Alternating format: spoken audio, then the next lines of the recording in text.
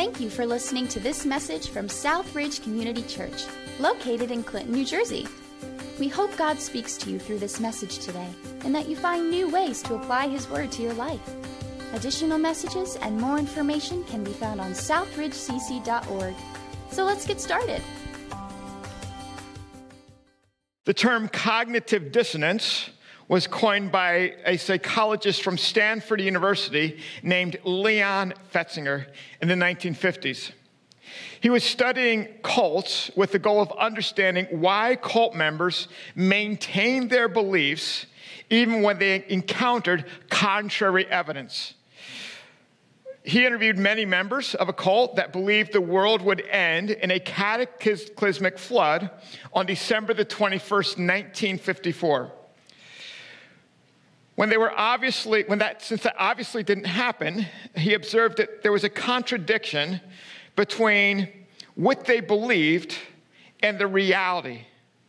There was a contradiction and a discomfort, what he called a cognitive dissonance between two things they felt would be true, and yet they could not reconcile, bring synthesis to them. He found that after interviews, that those who believed that the world would end on December 21st, 1954 due to a flood, he found that the reason they could sort of continue going on, even with the fact that the world didn't end, was because they then believed that it was their allegiance to their leader that somehow preserved the world from its destruction. Human beings simply cannot live with two opposite things at once. Cognitive dissonance is the unease that occurs when we hold two inconsistent and contradictory beliefs. Sociologist Peter Berger says this: the only way, by the way, see if this is a sort of a commentary on our modern world, the only way to avoid cognitive dissonance is to avoid the carriers of dissonance, both non-human and human. Thus, individuals who hold position X will avoid reading newspaper articles that tend to support position Y. By the same token, these individuals will avoid conversation with Yists, but seek out X's as a conversation partners. When people have a strong personal investment in a particular definition of reality, such as a strongly held religious or political positions or convictions that relate directly to their way of life, he says they will go to great lengths to set up both behavioral and cognitive defenses. He says the human being does not handle well contradictory beliefs. And when we sense that there's contradictions in beliefs, we go to great lengths to provide defenses so that we don't come across things that naturally contradict what we choose to believe. We set up behavioral defenses, cognitive defenses. Well, we're in a series called Core. And in this series, we're looking at beliefs that followers of Jesus have believed for thousands of years. We looked in Ephesians 1 about our beliefs of Father, Son, Holy Spirit, the Trinity. This morning, we're going to look into Ephesians chapter 2, and the first few verses deal with the topic of something called sin. When it comes to that word, probably many in our culture have a sense of cognitive dissonance. We don't want to see ourselves as being impacted or having sin. And yet at the same time, we live in a world where, unless we hide under a rock, we're confronted every day with evil, wickedness, darkness, not just out there, but in our lives as well. And so when it comes to this idea of sin, we often live with cognitive dissonance. But quite honestly as well, maybe you've been around church or you've been around religion. And that little three-letter word sin is often used maybe as a bat to beat people over the head. Maybe it comes across as finger wagging. Maybe somebody wagged a finger at you at some point. It comes across as judgmental, overly simplistic, comes across as rigid, as behavioral modification. It's maybe a net mechanism that religious people have used to somehow control the world around them so that other people conform to their expected behavioral norms.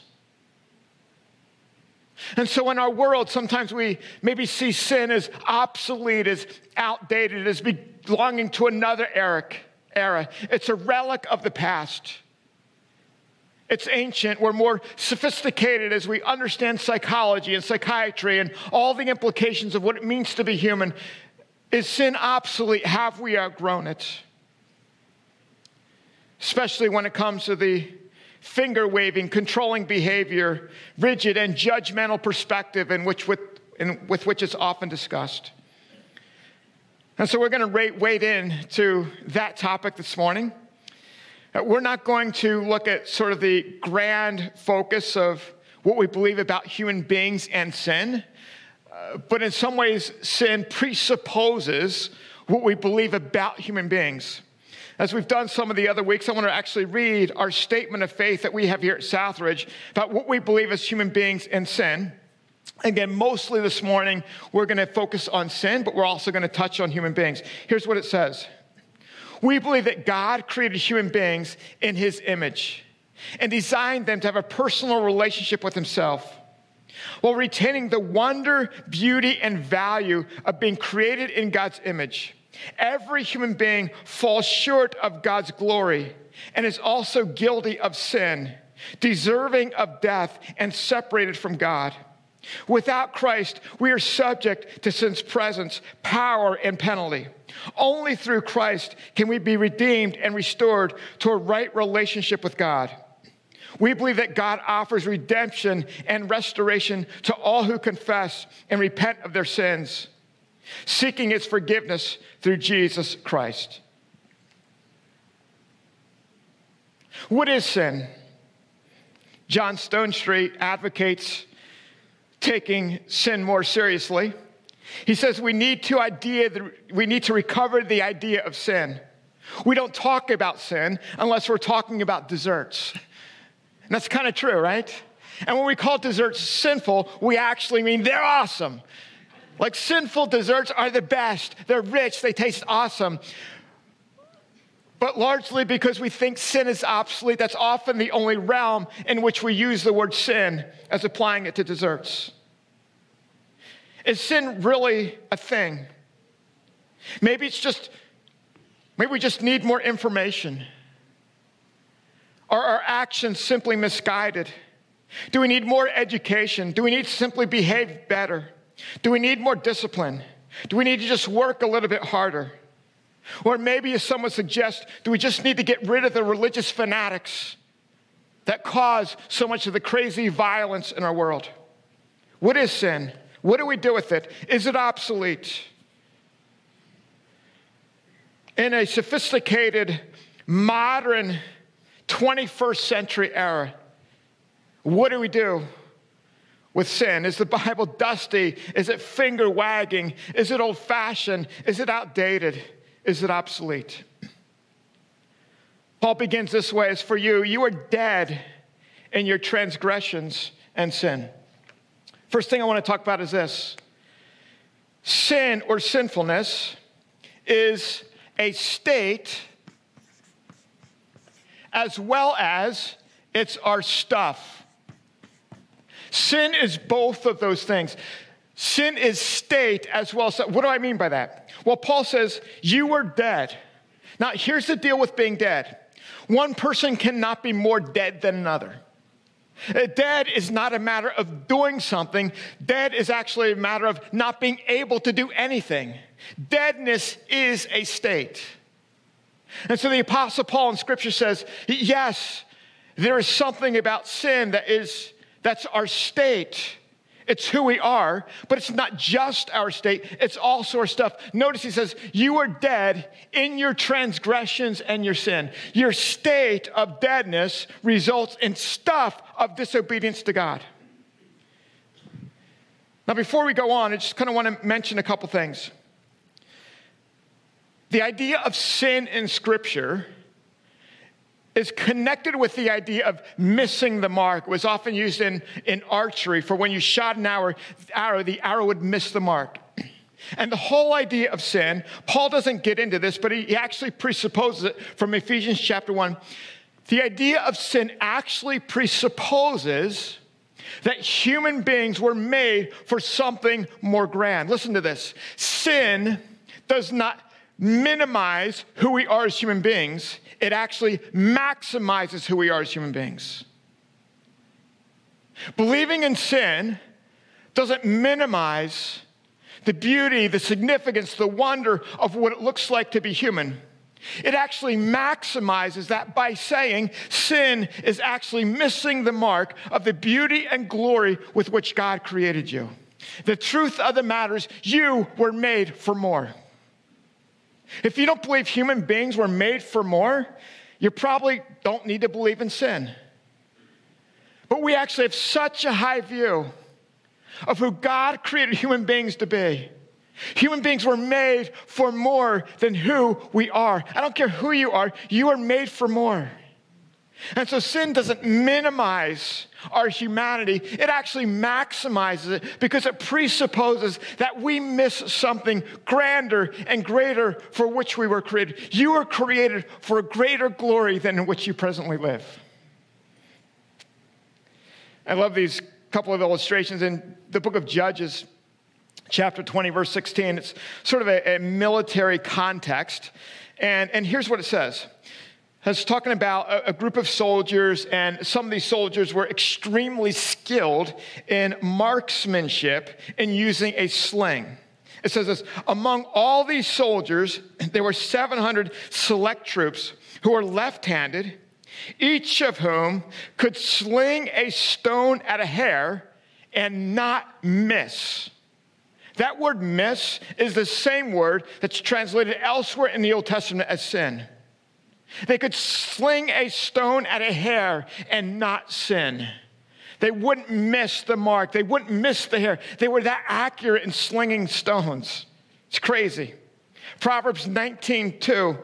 Desire without knowledge is not good. So this is, the writer of Proverbs is kind of giving sorts of some pithy perspectives on how life works. He says, if you have a lot of passion but don't have knowledge, you're going to create a train wreck. You'll do a lot of stuff, but if you don't take the time to learn how it really works, it's not going to go. Desire without knowledge is not good. How much more will hasty feet, here's what he says, miss the way? This same word. How much more will hasty feet miss the way? They'll be off track. They won't actually accomplish what they desire. Maybe you enjoy cooking or baking. You put recipe ingredients together, put it in the oven or cook it together, whatever, and you taste it and you say, that just misses the mark. It's not what I expected. That recipe sinned against me, right? It misses the mark of what I envisioned. It misses the glory of how I thought it would taste. Maybe you buy something online, the Amazon truck drops it off in your front porch, and you try it on. You're like, I don't know, man. Online, digitally, it just looked like this color, and having it in my hand, it looks like that color. Or they said it was this size, but it's too small. It misses the mark. It misses the mark of your expectation of what you desired in terms of color. It misses the mark of how it's supposed to fit. It sins. That's the idea of sin. Sin is not just trivial. It's not just God's overly particular fussiness. It's not that God woke up and he's sort of all obsessive and compulsive about sin. No, it's deeper than that. Maybe I'll get into this another time, but in Exodus chapter 20, verse 7, the third commandment of the 10 commandments is this: you shall not take the name of the Lord your God in vain. Translators have had a hard time translating what it means to not take the name of the Lord your God in vain. And over the years, generally it's been thought of as being verbal, but if you actually compare the Hebrew used in that text to other places in the Old Testament, it's also used of a place where the name of God is literally carried on the forehead of the priest. In other words, the priest would carry the name of God, little name of God on his forehead, and he was supposed to represent God well. And so probably that verse could better be translated kind of along these lines: you shall not carry the name of the Lord your God in vain. You should not bear the name of the Lord your God in vain. In other words, when you treat somebody unkindly, you're not carrying God's name and you're being well. When you speak negatively or you speak down to someone, when you diminish them, when filthy language comes out of your mouth, when there's thoughts going through your head of greed or lust, you're not carrying God's name well in your being. You're not bearing his name well. You're not representing him well. When you speak harshly and cruelly to someone else, when you put somebody else in their place, when you win the argument because you got to win, you're not carrying his name well. You're violating the third commandment. You're not bearing his name well. You're not representing his name well. Sin is, yes, it's our state, but it's also our stuff. It's the stuff that we do. Here's another way of saying it. We are broken, but we are also breakers. We're broken as well as we're breakers. We're broken. We're separated from God. We're dead. It's our state. It's our state of being. But we're also, all of us are also active sinners. We are breakers of God's law. We're breakers of his righteousness. We're breakers of his goodness. We're breakers of his kindness. We can also say we are sinners because we sin, but we also sin because we're sinners. You're not just a sinner because you sin. You sin because you're a sinner. This stuff comes out of your state. This breaking comes out of you being broken. We're separate. There's something wrong with us. And God's diagnosis is we're separated from him. One last thing, and this kind of helps me to think in practical ways about how to, just perspective, and you may wrestle with this. You are not as bad as you can be. You're not as bad as you can be. Like right now, we're sitting in an auditorium, or you're watching online, whatever, and realistically, there's probably like horrific levels of evil being perpetrated at this very moment by millions of people across the planet. You're not as bad as you could be. You could be a whole lot more mean and nastier than you could be. I could be. We control our behavior pretty well. Some people control it less well. You're not as bad as you can be, but you are as bad off as you can be. You're not as bad as you can be, but you are as bad off as you can be. You are dead in your sin. You're non-responsive to God. We're separated from him. And you're as separated as far as you possibly can. You're not as bad behavioral as you could be, but you are as bad off as you can be. You are completely separated from God. If you've violated, if you've broken one aspect of his love and kindness, you're as bad off as you can be. Well, how do we handle that? Well, at the very least, that should make us, as followers of Jesus, the most humble people you can find on planet Earth. It should make us humble to realize that anything in us that's of good, that the largest thing that we have is being rescued by God. Our tone, our demeanor, the way that we relate to others in the body of Christ and the outside world, our disposition, our tone, our demeanor should be one of humility. Because we recognize that every single person on planet Earth is in the state of being dead, separated from God. We may have varying levels of stuff. We may have varying levels of which we break his commands, but every one of us is in a state of being dead. Every one of us is in a state of being broken. Every one of us is as bad off as we possibly can be. And it's only by God's grace and mercy that any of us are rescued. It also means this. Listen to this, friends. The gospel is not supplemental. The gospel is essential. The gospel is not a sort of rider on some insurance policy that, hey, by the way, this is covered in case you need it. The gospel is not supplemental. It's not simply a pill that you take to supplement the other stuff that you have. The gospel is not supplemental. The gospel is essential. You can give any kind of medication that you want to somebody who's dead, and they're dead. It's a state of being. They need to be rescued from their state of being. And so the church, far from being moralistic, finger-wagging, self-righteous, in humility, we say every person desperately needs the grace of God. It's essential to every life. Secondly, not only is sin both our stuff and our state, sin is both out there and in here.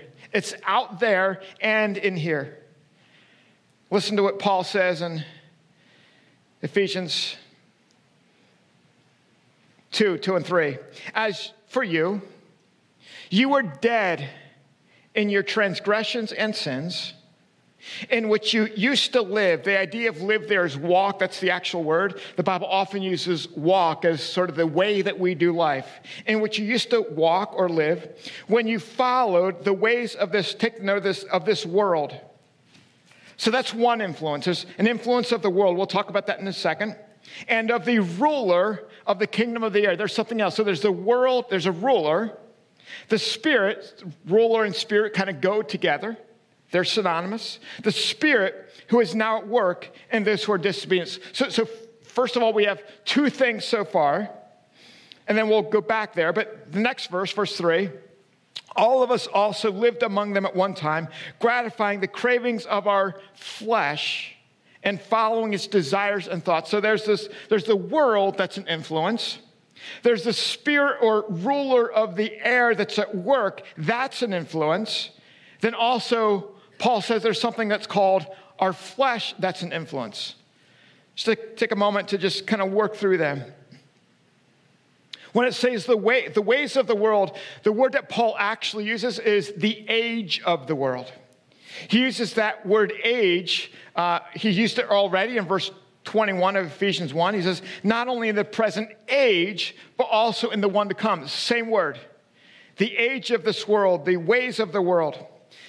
He uses it again in verse 7, in order that in the coming ages, he might show the incomparable riches of the grace. So Paul uses the word age of the world or ways of the world to say, this is kind of the air that the world breathes. This is how we function. This is how we operate. Now, one of the things that's challenging about this is it's hard to recognize the air when you're naturally breathing it. We'll come back to that. And then he says there's spiritual forces at work as well. In ancient times, the term air often referred to the spiritual realm of angels and demons. Thus, the prince of the power of the air is the person of Satan. Klein Snodgrass says this: the ancient world viewed the air between the earth and heaven as a domain of the spirits.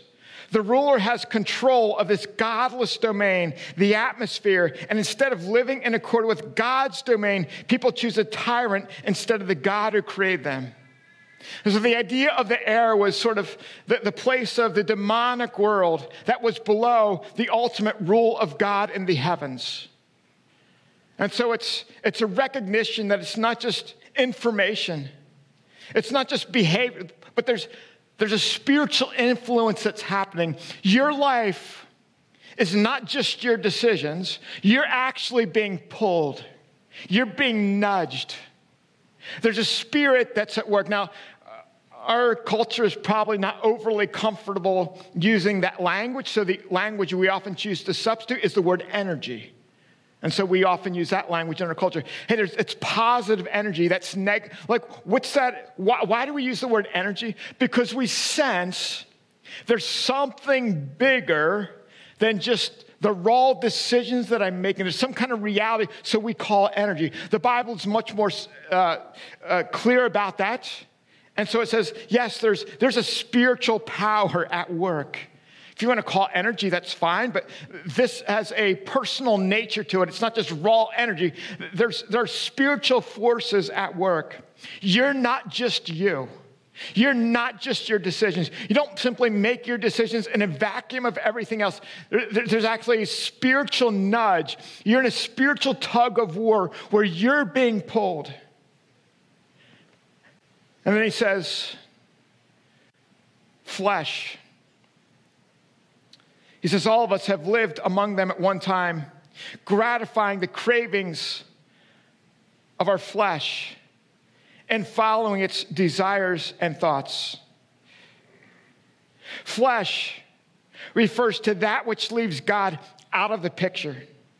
It's left to our own devices. Without God, desires are Lord, and they're in control. Cravings and desires refer to legitimate human needs that are distorted, subverted, and heightened to produce an irrational self-centeredness. So our flesh isn't necessarily like physical, material part of us, but flesh is sort of the rawness of who we are and leaving God out of the equation. It's sort of just following after or almost our animalistic instincts. The rawness of who we are, minus any kind of influence from God. It's our base instincts. It's our passion to just get even, to make somebody else pay. It's our passion to just binge and escape. It's our passion to somehow get something else to give us a sense of a high. It's our desires, our thoughts. It comes from our flesh. We won't take time to go through all of these, but maybe this afternoon you want to think through maybe 4 things and how they relate to the influence of the ages of the world, the ways of the world, the spirit, the ruler of the air, and the desires of our flesh. Think of these 4 things in each of those grids: money, sex, power, and identity. Think of those 4 things. What does the world say about money and sex? The age of the world is you've worked for what you get. Get as much as you can. Use stuff to give meaning to your life. Get a leg up on other people. Make sure you're comfortable with your needs first. And if you can spare a little bit of change, contribute to some charitable organization to feel good about yourself. Not in response as a worship to God, but so that you can feel yourself as you're a good, worthy human being because you contribute charitably to other people. That's sort of the age of the world. Yeah, of course we give, because that's what nice, good, breathing human beings should do. But it's about what I get. What about sexuality? As long as there's consent, you're good to go. Free reign.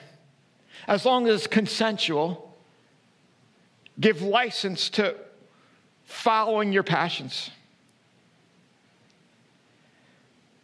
What about sex, power, and identity through the lens of the ruler of the air, or flesh, our own desires and thoughts? Scripture makes it clear that sexuality is not just a physical act. It's actually something that involves our souls. It involves our beings. It's not just physically pleasurable, but it's some kind of spiritual experience that happens that violates your being unless it's acted in the context of a covenant in marriage between male and female. And so Scripture's perspective of sexuality isn't simply regressive. Instead, it's saying sexuality is connected soul deep to your being. It's connected to the flourishing of who you are. But there's a pull on that, not just in your mind, but in the spiritual realm. There's a pull for destructiveness to your soul. There's a pull for destructiveness to your being. It's not just your decisions. It's not just your attitudes. There's a spiritual power. There's a spiritual pull literally at work in your life. What about when it comes to the flesh? Gratifying the cravings of our flesh, following its desires and thoughts. Man, that's sort of the ways, that's the age of the world. That's what we champion. Follow your heart, follow your gut. Do what you want, be authentic to the most basic instincts that you have. That's the message that's sent to us from the world about our flesh. Forget self-limitation. Self-limitation, don't be constricted by self-limitation. Don't be constricted by pulling back on what you want. Give it your all. Give yourself, what if that diagnosis is actually wrong? You see, Paul is saying that, no, you're following the desires and thoughts of your flesh is actually destructive to who you are as a human being. Remember what we said. We said the idea of sin with humanity, it doesn't minimize humanity. It maximizes it. It says you are made for more. You're more than the compilation of your desires. You're more than the compilation of your passions. You're more than the compilation of what you have to have right now. You're more than the compilation of what the world says that you are. You're made for more. You're made for the glory of God. Romans 3:23 says, for all have sinned and fall short. What do we fall short of? The glory of God. Not that we fall short of God's moralistic rules. Not that we fall short of God's obsessive, particularistic standards. No, you fall short of God's glory. I fall short of God's glory. You were made for more. I was made for more. Well, that's a lot of bad news.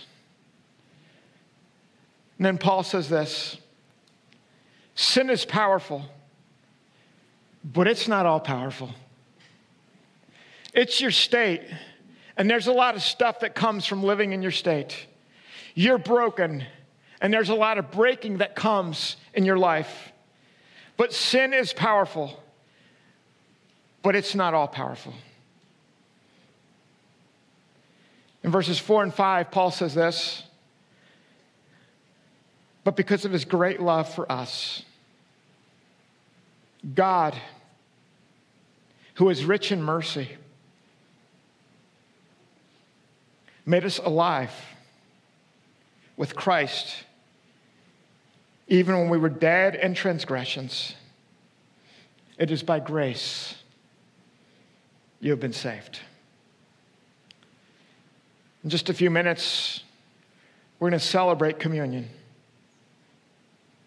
And some people have called this the biggest but in the Bible. But because of his great love for us, God interrupts our state. God brings forgiveness to our stuff. God heals our brokenness. God forgives our breaking. We'll get into these verses next week, but in verses 6 and 7, it says, and God raised us up with Christ and seated us with him in the heavenly realms in Christ Jesus, in order that in the coming ages he might show the incomparable riches of his grace expressed in his kindness to us in Christ Jesus. Communion's a time where we take a wafer that represents broken bread. We take a cup of juice, grape juice, that represents the shed blood of Jesus.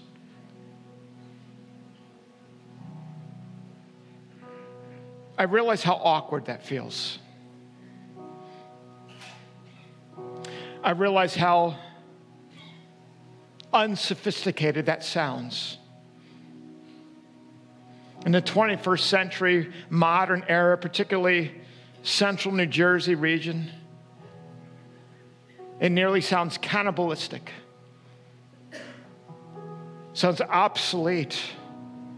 Like, are you kidding me? But Scripture gives us such a deep diagnosis of what's wrong with us. And as hard as we try through education, and education's awesome, as hard as we try through information and technology are awesome, as hard as we try, it's not the diagnosis for our state and our stuff. It's not. But God, who is rich in mercy, comes to us in the person of Jesus. And at the crucifixion on the cross, he takes both our state and our stuff, both our brokenness and our breaking. He takes that on himself.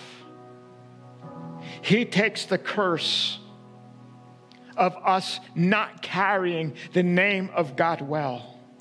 Jesus comes, lives a sinless life. He carries God's name well. He bears his name well. He never misuses God's name. He carries it well. And he offers forgiveness to the likes of us who misuse, who violate our humanity, who do not carry the name of the Creator well in our beings. And communion is a time when we reflect and say thank you for but God, that he gave us his Son. So I'll dismiss us in sections and invite you to come and take a wafer, a cup of juice. There's sections around the auditorium, too, in the balcony. It's not important for you to be a member here at Southridge. What we do ask is that you belong to Jesus, that you've actually received the gift of his grace and cleansing you of your stuff and your breaking, that you've been made alive in Christ. And as you walk back to your seats, may those two words be loud in your ears, but God. You're dead in your sin. It's not obsolete, it's a real deal. You're dead. But God, who is rich in mercy. If you're not familiar with communion and you just want to chill out and stay seated during this time, feel free to do that. Just relax, focus on the cross behind me, pray, whatever you want to do. Just don't feel an obligation to participate, but this is for those of us who have received the gift of God's grace. I want to read this section over here, the far section, this section here, if you could go. Bring the cup of juice and wafers back to your seat. Balcony, you can go. Then we'll take them together when we all have them.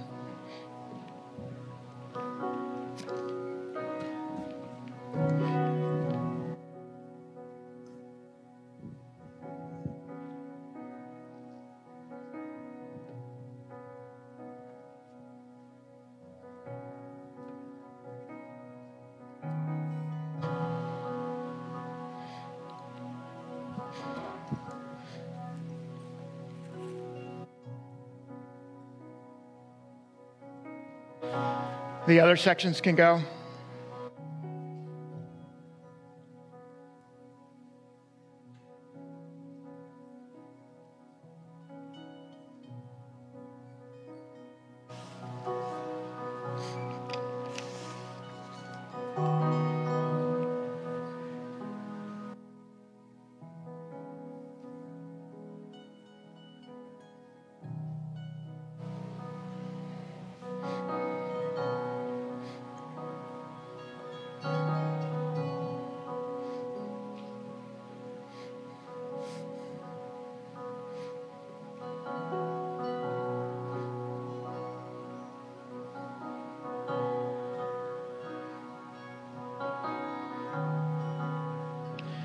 As you're seated, feel free just to, open your heart in confession to God, to be honest with Him about your falling short of His glory.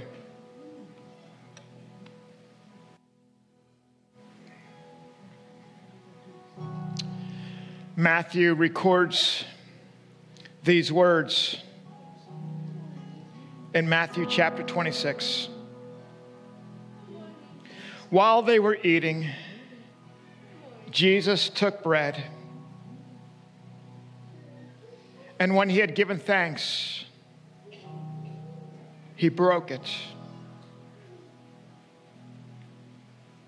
and He gave it to His disciples, saying, "Take and eat. This is my body." And when we took communion first service, it just was, for some reason, it was just like particularly cognizant of the sound of chewing in our congregation. And so as we do this, let's take it together, and it's okay to chuckle a little bit as you hear the sounds of a congregation together, chewing, eating, ingesting the truth of the gospel. Let's eat of the gospel together.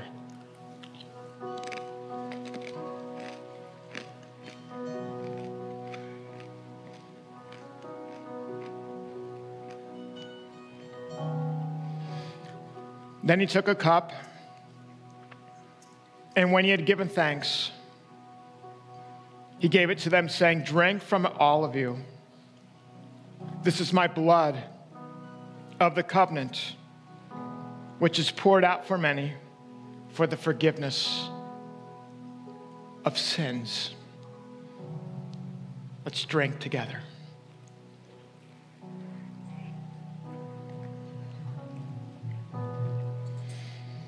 It's closer time. We're going to stand and sing about the blood that washes us, that cleanses us, that forgives our missing the mark.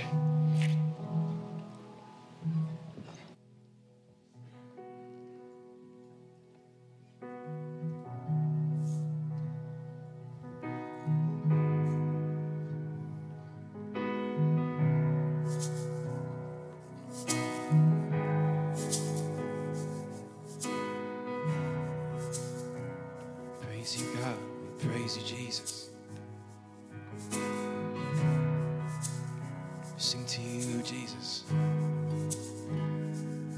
Your blood speaks a better word than all the empty claims I've heard upon this earth. Speaks righteousness for me.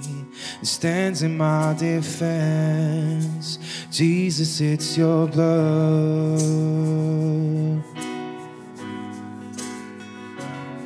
Your blood speaks a better word than all the empty claims I've heard upon this earth. Speaks righteousness for me. It stands in my defense. Jesus, it's your blood.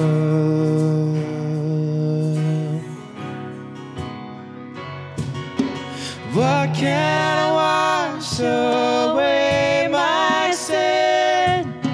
What can make us whole again? Nothing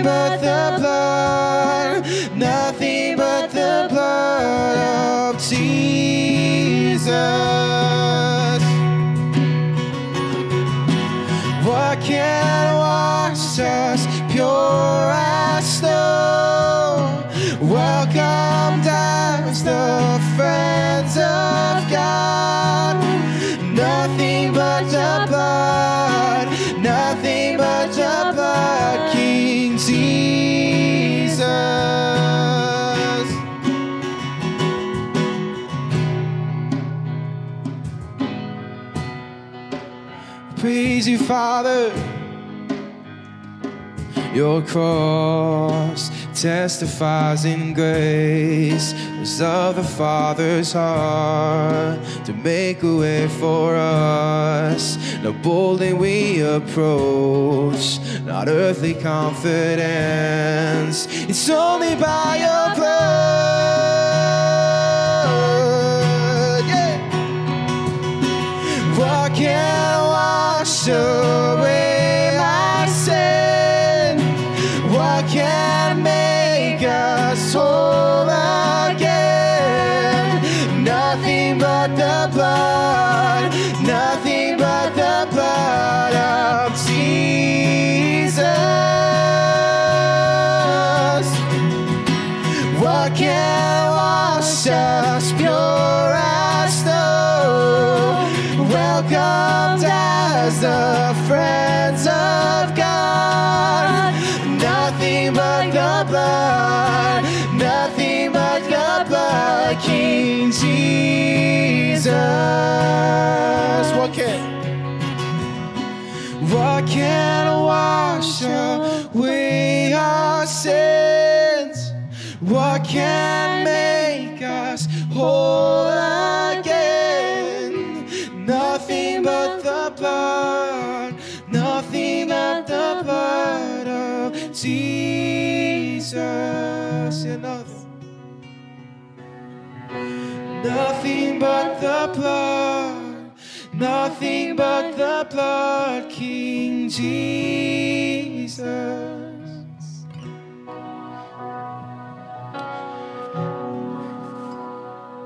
God, may we not be a finger-wagging, judgmental, moralistic, self-righteous group of people. May we be humble. May we understand the depths of our sin. And may we delight in the far deeper depths of your grace. Increase our joy. Increase our delight. Increase our love. Increase our mercy and kindness to others, because your grace has run deep toward us. We ask these things in the name of Jesus, our Savior, and everyone who agreed said, amen. Our prayer team is down to the right. We'd love to pray for you. God bless. Have a wonderful and beautiful fall day.